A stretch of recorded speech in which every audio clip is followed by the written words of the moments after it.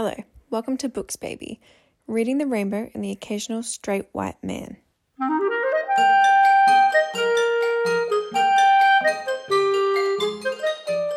Content warning, this episode of Books Baby contains discussion of sexual abuse, sexual trauma, gendered violence and horror.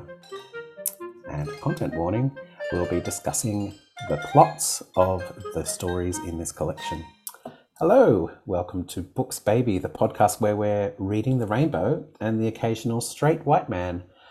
My name's Ian and I'm joined by Aloe, Jamie and Bev. And this month is June, so it's Pride Month, and we are celebrating queer writers by reading a book by the queer American writer Carmen Maria Machado. First off, though, I'm going to say hello to everyone and ask them what their favourite queer book is. Aloe, let's start with you. So I just finished reading Just by Looking at Him by Ryan O'Connell, which is the creator of the Netflix series Special and the reboot of Queer as Folk. And he's in both shows. And it was just a very delightful book. It's funny, but it's very deep. It reads very easily. You can see that it's a person that normally doesn't write books, but TV, which I really like that because they're short chapters, and it's the story about this disabled gay, like the author, because the author has cerebral palsy, and so the main character has the same one, and it's a coming of age, but in a very fun way. He starts engaging with sex workers, alcohol, so it a lot of things are going on, but it's done very well, very funny, and I just loved it very much. How about you, Jamie? Well, as per usual, my favorite is the last one that I read because God forbid I remember anything beyond that. My current favorite is Notes of a Crocodile by, I can't pronounce the name, so I'm not going to try and offend anyone, by a Taiwanese author, and it's a Taiwanese lesbian novel. It's very sad, so don't go into it thinking you're gonna have a great time. The writing and translation is wonderful, but frankly it's such a depressing book, and the main character clearly suffers from depression but refuses to admit it, and she basically narrates the different experiences she's had with her relationships. So she's had mainly relationships with women, but there's a man or two that pop in that sort of force themselves into her life, and a relationship of convenience of sorts, not for her, but rather for the man she was with. And she basically lets all these relationships pass her by, and she comments on them because she feels undeserving because of her depression and feels like she's going to ruin everything. Honestly, it was a very deep book. The writing was fantastic, and I think it took me a week to read, and it's not a very long book, but it was nice.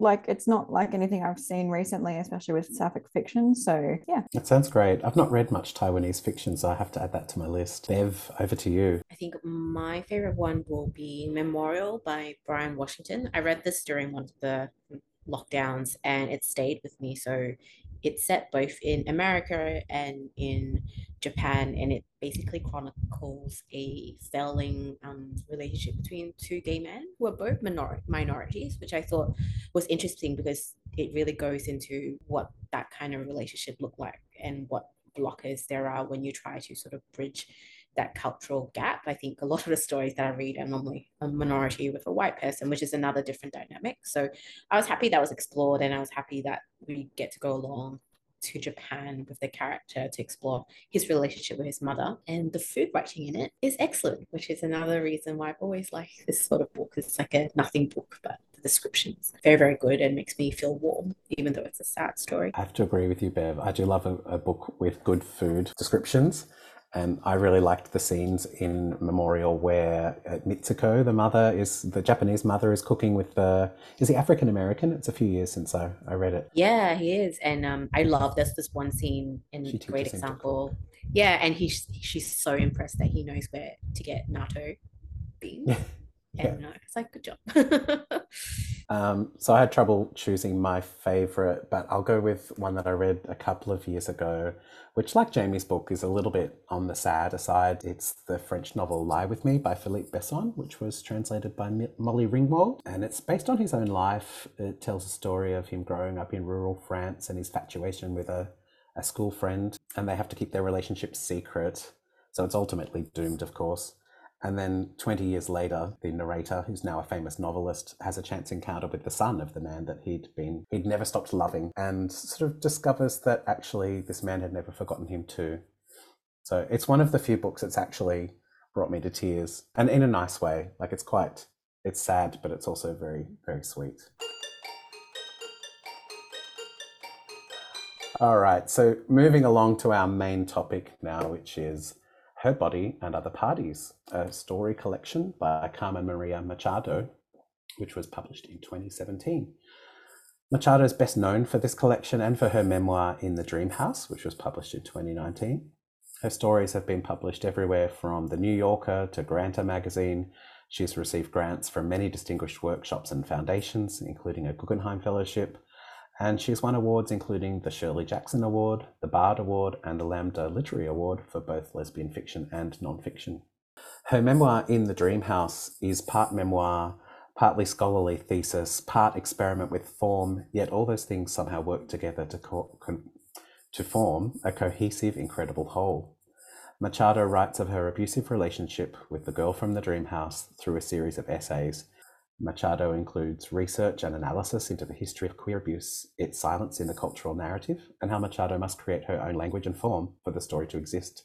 It's become a seminal work in the queer canon, and Bev and I couldn't stop singing its praises when we read it last year, which brought us to Her Body and Other Parties, Machado's debut collection of stories. It also plays with various styles, mostly horror and science fiction, to expose the truths of our modern lives.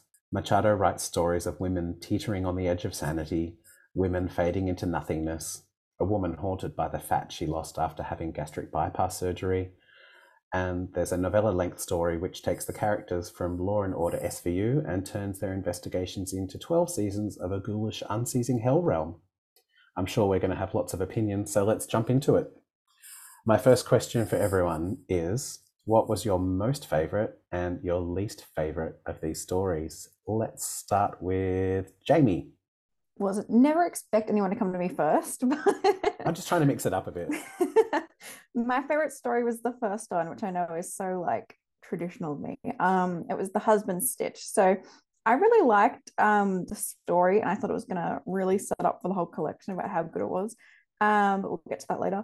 And I really liked how like the green ribbon, like I feel like that has like come up a couple of times in sort of like, I don't know if it was like fairy tales or like folklore and things like that, about like women who like bind their neck or like ribbons, and like that sort of comparison I've seen come up a few times. But I really like how she does it because it talks about the body autonomy of women, and particularly the woman in question in terms of that ribbon in particular, because she never fully goes into like what it does when the men in her life ask, and she just keeps being sort of vague about it, like, oh, you can't touch it, you can't touch it. And her husband and son both try to undo the ribbon at some point and like pull on it, and she stops them, and they never really try it again. So I thought that was interesting. But then in the end of the story, she sort of regains her own power by choosing when to undo it, and we find out that it's because it kills her. I thought it was just like an interesting commentary on like women's bodies and the choice autonomy, because like the start of the story goes through like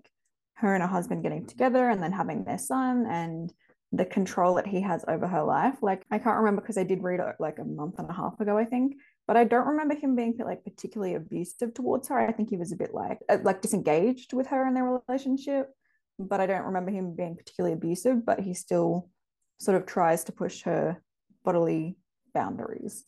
But yeah, what did everyone else sort of think about that story? I think, yeah, you kind of nailed it. That for me, it was that she gave herself to him sexually completely. You know, as a young girl, she was just happy to do anything that he wanted to do. But then as time went on, he, you know, the only thing was he wasn't allowed to touch that ribbon. And that was the only thing that she wanted to keep for herself. But then he wanted it too. And then her son started to want it as well. So it's so powerful. I really enjoyed that story too. It was a commentary on how we always want what we can't have, and then what we can have distract us from all the other things that we have and that are good. This woman who was very openly sexual and was willing to please her husband, and her only condition was to not touch that ribbon, and then that's the only thing that he was fixated on with her. I thought that was an interesting commentary, and also it was very. I thought the commentary became deeper because it was the husband who couldn't touch that ribbon, and how he tries. Like, it's how straight men always want to have it their way. Maybe that there's a critique around gender dynamics as well in that story. I'm just going to jump in and say, I don't know that it's always just straight men that are like that. I've known gay men like that as well. Well, true. And it might be, but I think it is mostly men who always want to have it their way. And women, by society, like, women learn to just surrender to what men want, or have to fight men desires or power more than men. Probably not just men, just blame the patriarchy. It's a systemic.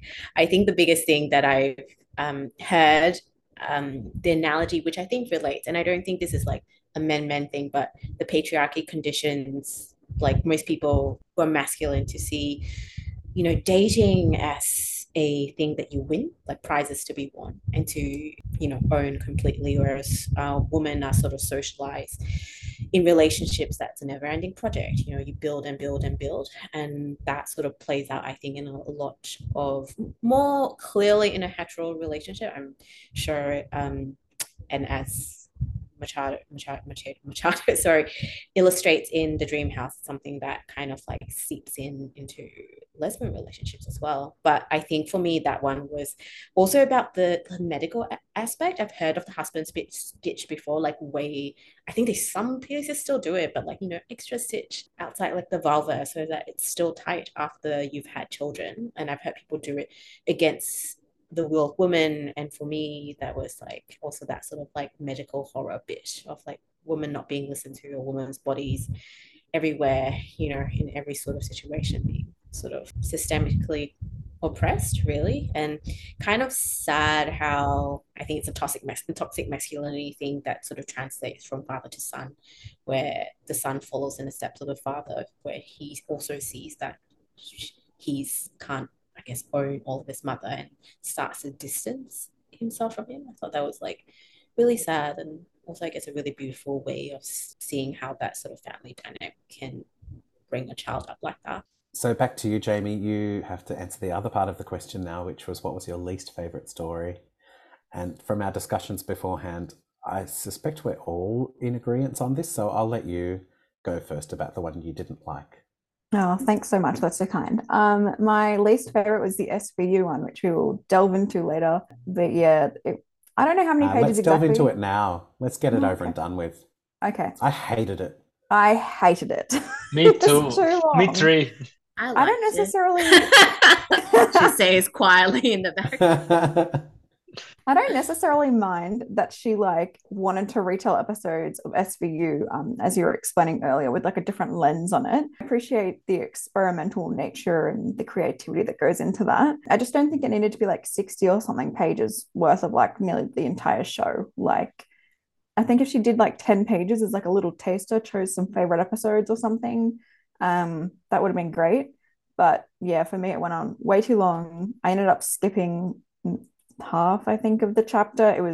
It just lost me completely in the whole collection. Just really soured the collection for me.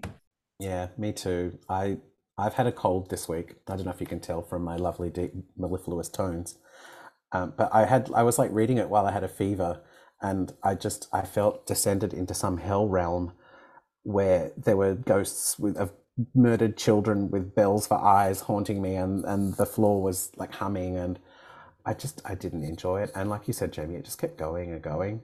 And I was really tempted not to finish it, but I thought, I'm a bit of a completist. I felt like I had to finish it for the podcast. So all I'll say is that it's amazing that I still enjoyed the book because the rest of the stories were so good, but I didn't gel with that Law and Order one at all. I didn't like it either. I didn't finish it either, but I think that's the beauty of short story collections, that if you get a bad one, you can skip it and you don't lose anything. The next one is a fresh start. So yeah, my notes in for that for that short story is literally I just wrote a Law and Order summary. Really? Why couldn't it be Desperate Housewives summary? So that's all I'm gonna say. Or Grey's Anatomy, really? Like, Absolutely, just something with a yes. bit of eye candy would have been nice. Literally any other show and it would have been fun. Doctor Who, just anything. Oh my God, a Yeah. gender flipped queer Doctor Who. Oh, I want to yes. read that. I want to write it. That would be Bev, so you good. said that you didn't mind it, so do you want to come to the didn't mind story's it. defense? Yeah, I think it's look like I went in knowing that she was an experimental writer. I'm not familiar with SVU, but I know that it goes on. It's a show that goes on forever, so I get why it's so long. I also thought it was a bit too long. It covered a lot of ground in between and some stuff. I was like, I don't think I really need to do this because the core of the story is really only a couple of elements, which is, you know, the dead are haunting you. You got to solve that murder, and there is an alternate universe in which there is another pair of people cast. But for me, I think it sort of is a criticism of the show SVU in and of itself. It kind of piles on and on all these different murders and sexual assault of the people. And I think it makes a good point of like, what is the point of having a show that goes on and on about this and, you know, kind of like packages up sexual assault, rape, and murder for our consumption? Is there a point? And especially it coming from a police detective sort of lens, and we know everything that's kind of like happened so far with the police sort of department in the last couple of years. I thought I made like a good point about that, and I quite enjoyed like the monster rumbling underneath New York City with the sort of badum sort of sound effect Padam? of the show. Padam, yeah, we had to drop in that. It did go in padam padam.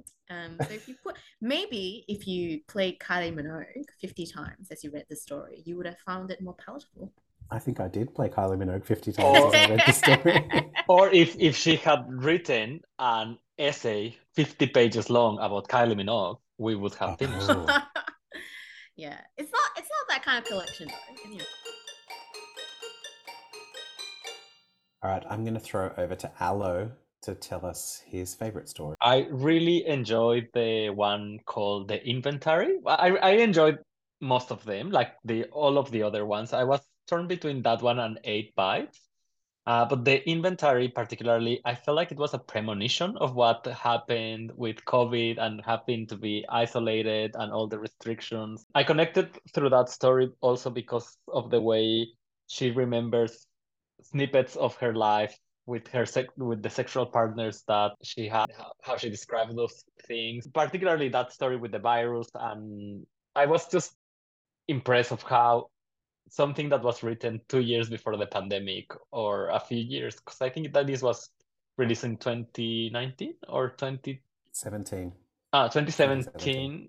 Yeah, like basically described what we went through 3 years later. So I've got to say, I did start reading that and think, wait, when was this written? But the effects of their pandemic were much, much worse. And then she ends up living on an island sort of all by Yes. herself. And yeah, that was quite a poignant story. I quite liked it as well. It wasn't my favorite, but yeah, definitely one of the better ones in the collection. I think that was my second favorite. It's like the 90s rom-com trope of like calling all your ex-boyfriends to figure out what went wrong in your life and relationship. What was that? I think Catherine Hegel or someone did a movie on that. And then there was another British one called Scrotum Recall, where again the guy had to call all his exes because he had chlamydia and he had to tell all of his exes. So I like the like call all of your exes or list all your past relationships, but set it in like a pandemic setting. I was like, that was kind of clever and a twist to it, and quite very sad at the end. I thought, like, what a 30th birthday to have, staring into the horizon, waiting for the virus to come. Yeah, I agree with pretty much what everyone said. Like, I actually didn't mind that story. I found it quite sort of sad and like a reflective sort of story, especially after like, you know, we all sort of experienced similar things, albeit we didn't go running for an island, but we experienced like similar emotions to that in 2020. So it was relatable in some aspects, but yeah, it was an interesting one. And Bev, what was your favorite story? My favorite story is probably Real Women Have Bodies. That was really haunting for me. So it's set, I think, in like the 2008 recession era in like a suburban mall and like a motel as well. I think all the scene setting there was pitch perfect, and the author or the protagonist of this novel works at like a clothing store that sells prom dresses, I think, from what I was understanding. And basically it's about women kind of just fading into nothing for no reason. And there is this really strong imagery, and I like keep thinking about it. of all these women gathered in this seamstress house, and they've gathered there to be sold into these dresses, prom dresses, that are then kind of transported to the mall and then sold to teenage girls. And the funny thing is the dresses with the women sewn into them sell the best. And the idea of that is just really powerful for me, because there is this trope, I think, of women folding themselves into tinier and tinier pieces. It's immediately sort of like kind of, it's preceded by the SVU sort of story, which is about women disappearing. And then after that, it's 8 Bites, which is about people dieting culture, people losing weight, stapling their stomachs. And I thought this one in particular about women fading, and women fading is like such a thing that happens in relationships, in families, and all of that. Yeah, it's just a very beautiful way to have that. And there is like a queer love story that comes into it, and it's really heartbreaking when her like girlfriend starts fading away as well. Yeah, so that one really stood out for me, both in writing. I thought everything was kind of like pitch perfect in terms of a balance of experimental, and it's kind of like a ghost story, but not in a traditional way. Yeah, it was such a powerful story, and like the love story was beautiful, and then the way that her lover sort of faded away was just, it was really tragic. And the other thing that I got from that story was, again, she's talking about men wanting to own women's bodies. And I just want to read a little bit out. There's a point where they're talking about on the TV news, the hosts are sort of having arguments as the woman in between them shimmers and wavers under the studio lights. And they're talking about how we can't trust the faded women who can't be touched but can stand on the earth, which means they must be lying about something. They must be deceiving us somehow. I found that. And they've So- also, yeah, I like that. And I think in that same passage, I can't find it now, but they say something along those lines of like, I don't trust something that is both bleeding and corporal but still alive. And that's like an old thing you referenced in women having periods. I'm like, y'all, because they're not really dead. They're not dead in this story. They just fade, and people don't bother kind of looking for them again. And then I like the little part about it where people are going online to figure out how to stop fading so quickly, which is exactly the sort of response that I would do if I found out I was fading. Yeah, it's very real. So my favorite story was, and I forgot its name, but it's the one where the writer with the initials CM, who could The that Resident? be? Yeah, the resident. Yeah, the resident. She goes to what do I want to call it? A writing commune, a residency. Retreat, yeah. Retreat. They call themselves colonists, and she finds that a bit disturbing. But she's there in the middle of nowhere with all of these strange artists. And she has all these recollections of when she was a child as a girl guide, and some traumatic things that happened to her when she first realized that she was gay and kissed another girl, and the other girl kind of betrayed her, and yeah, it was all very traumatic. But I just loved it was a take on the trope of the mad woman in the attic, as this writer becomes sort of more engrossed in her own art, and the others see her as becoming mad, and eventually she sort of, I guess, realizes that it's okay for her to be mad as long as she can be mad in the way that is best for her. Yeah, I just really thought the writing in that story was amazing. I liked the two time streams, talking about her as a girl and in the present moment. I liked the setting. I liked the frisson with the other characters. And I think that's the one that'll stay with me the most.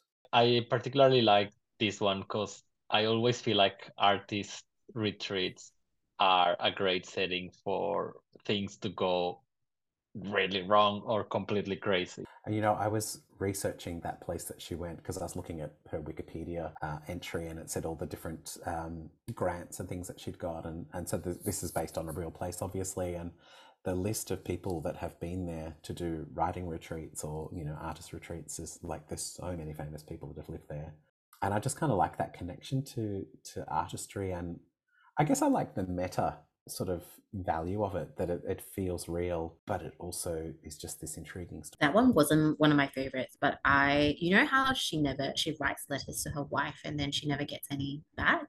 I didn't know. Did you think at the end was the twist that actually she was mad, and then she had actually gone, I don't know, like she had actually gone to like a mental health hospital, or like it wasn't a writing retreat. That was one of the things that I was thinking about, because I think she like drives back, and her wife doesn't really recognize her at the end.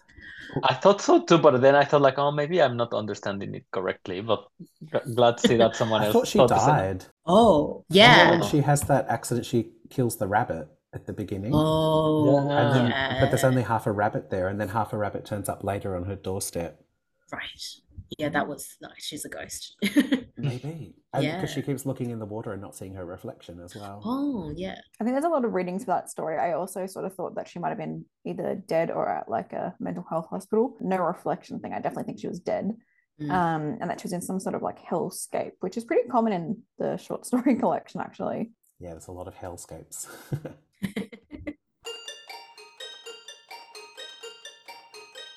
So we've all talked about our least favourite and our favourite stories, and we acknowledge that they're all experimental fiction.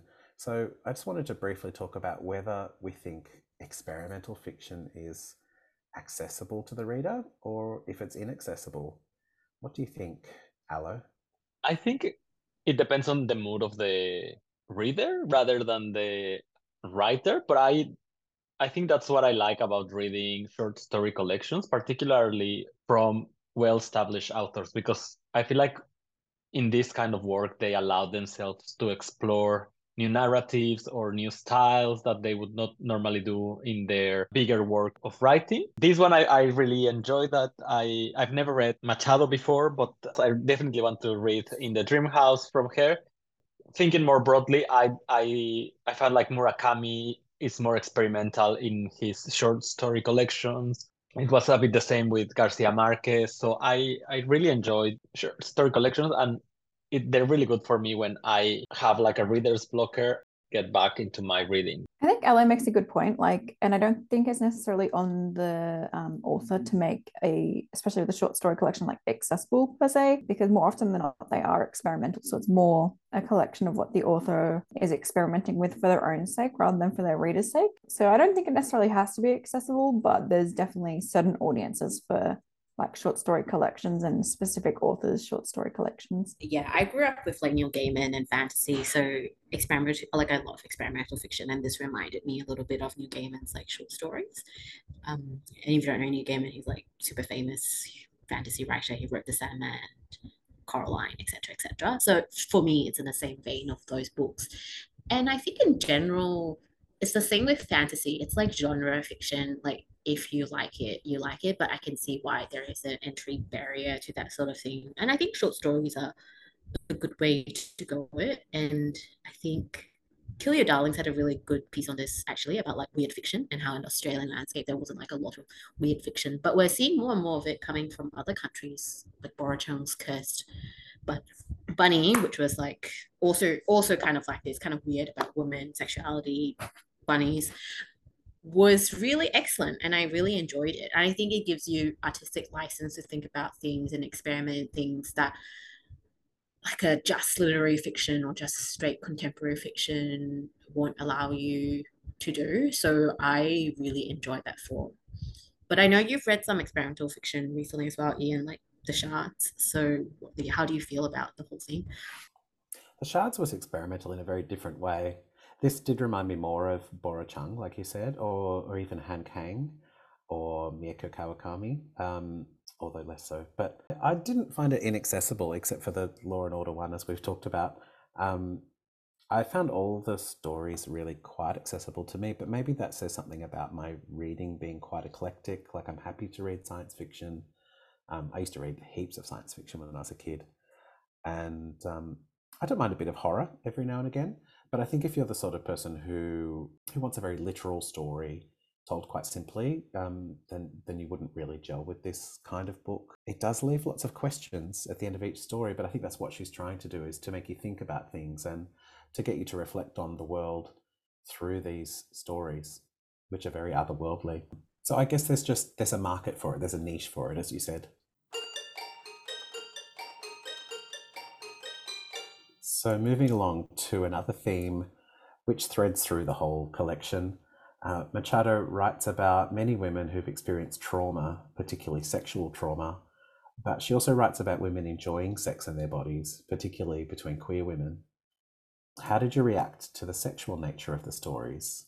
And I really enjoyed how matter of fact some of it was. Like in Dust and Stitch, it was very kind of straightly told, like not in a sexual orientation kind of way, but just in a form It was sort a of straight way. story, though. It was a straight story, yes. But I think a lot of it, I enjoyed the there's a lot of queer sex in it, and in a way that's not, it's not exploitive, which I feel sometimes you do get in TV shows and on screen, and even sometimes in fiction. Like I've read some queer romance stories, like straight up, romance genre stories, and I think the way that sex has been told on here is like a lot more fuller. It's also very sensual, and she doesn't shy away from describing women's body parts, or the sexual parts of their bodies and how it looks like through a woman's gaze and the queer gaze. And I thought that for me was one of the highlights of the entire book, and in the many different types of relation that you get. So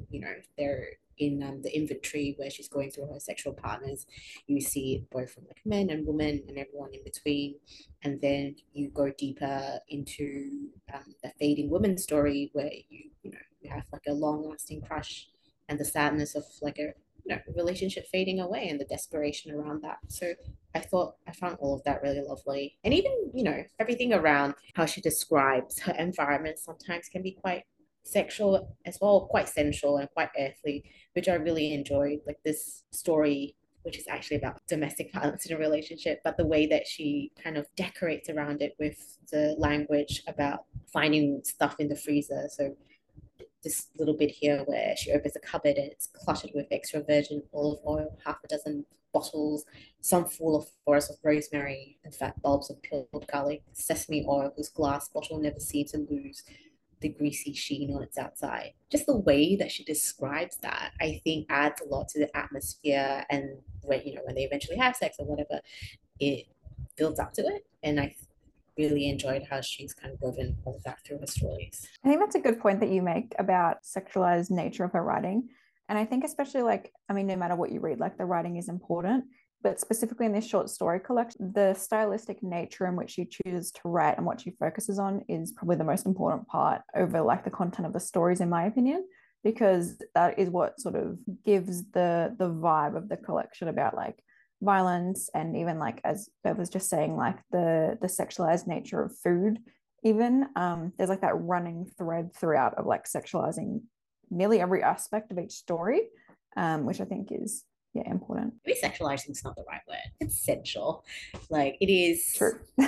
it is engaging with all of your senses, which I think about when, like, if you think about good sex, is what I think about, like pleasure and how that kind of engages all of it and you're in the moment. I like how I think it's the opposite of sexualized. Like you said, Bev, lesbian relationships, when viewed through the prism of the straight man, can so often be exploitative. And to me, this feels very that she's taking control of her sexuality and her body. And I don't know a lot about female bodies or female sex being a gay man, but it felt very authentic to me and very, I guess, vibrant. And she celebrates it. And what I guess is really interesting is the way that these stories are not about sex, but the sex is just a part of life that's just there, present, whether you're fading away or going insane or, in a hellscape, you're still having sex because you're a living, breathing human being. Yeah, and it made the stories come alive. I think like it's like another sense of the body, like a sixth sense, really. And I think it really fizzles and crackles and brings the whole collection together. Yeah, it's quite hard to create a character in a short story who fizzles and crackles, like you say, from the page. But these women all have sexuality, and that really helps to bring them to life.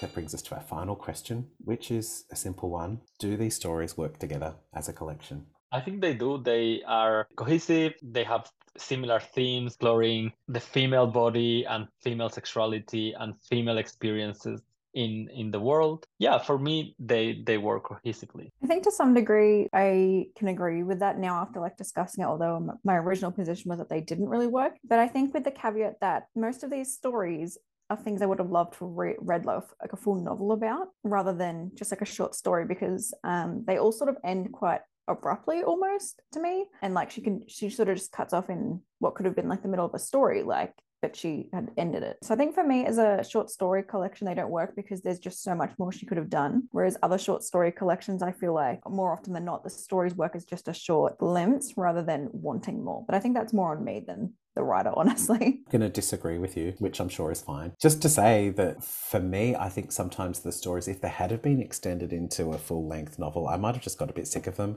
like I did with the Law and Order one. Like sometimes you can be experimental in a short space and it's okay because you're only committing yourself to sort of 30 or 40 pages, but to commit yourself to a big experimental novel is quite another thing altogether.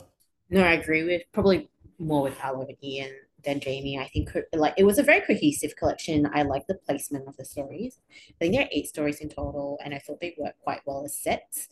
And yeah, like as you said, the Lord and Order one dragged on as it is. I just don't think it could have been any longer.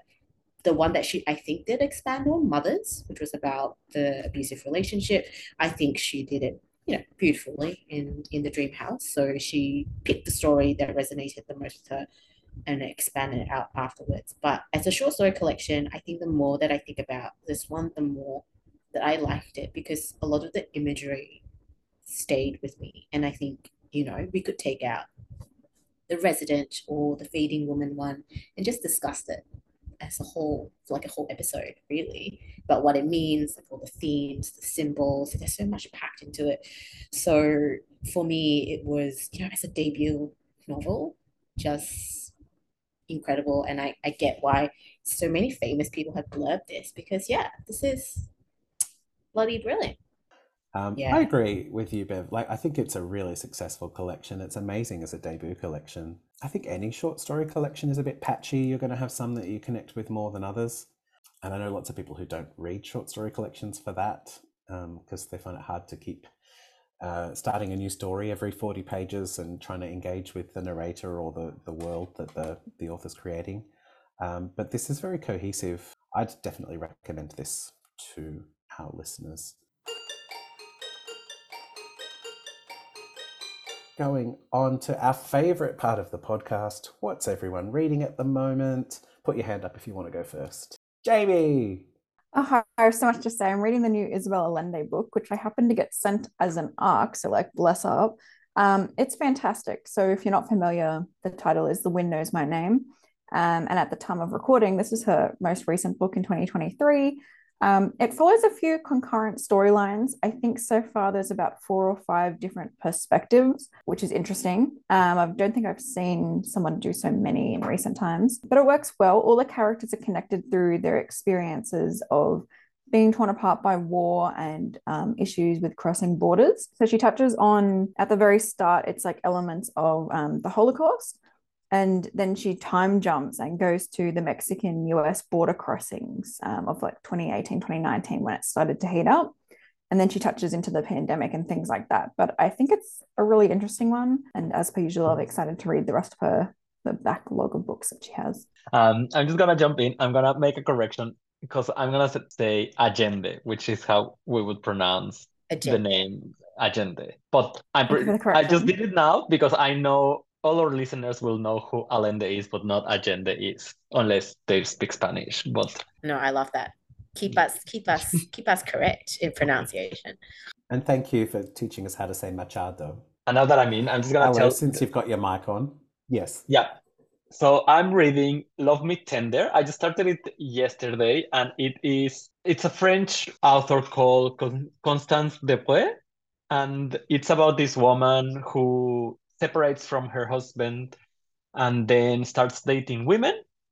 And when she asks for a divorce because she wants to pursue that part of her life more full on, the husband decides to make some accusations that I'm not going to say which kind of accusation, just to separate her from her 8-year-old son. So I'm literally 40 pages in, and I think it's going to be probably my favorite read of the year. Oh, but it's really good and it's quite short, so I think you will really like it, Ian, because it's like 150 pages long. Are you trying to say I have a short attention span? No, but I remember last year you liked small things like this, and I do like a you short, like a perfect novel. short but You're quite deep right. and powerful novel. So Awesome. I'm putting that on my list. Bev, what are you currently reading? I just finished Rosewater by Liv Little. It's a debut author by a Black London woman that Bernadine Evaristo said was wonderfully fresh, zesty, and sexy. It was okay. Like,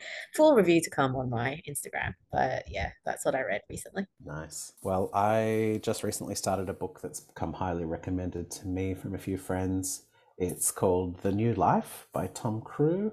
It's set during the Victorian era in England, and it's about two men who are married to women but are gay. And they're both, well, one of them's trapped in a marriage, the other one enters it to try and create a better version of the world. And they're both writers, and they come together to write a document outlining how this new world could look, but it throws them into danger. So I'm only like 50 pages in, but I'm really enjoying it so far. And so that's it for this month. Thanks for joining us here at Books Baby Pod. Next month is July, and it's Black Month, and it's NAIDOC Week, and we're going to be celebrating Indigenous Australians by reading a First Nations author. So the book that we've chosen for this is Gary Lonesborough's book, The Boy from the Mish, and we look forward to discussing that with you next month. Happy reading, everybody. Hope to see you again soon.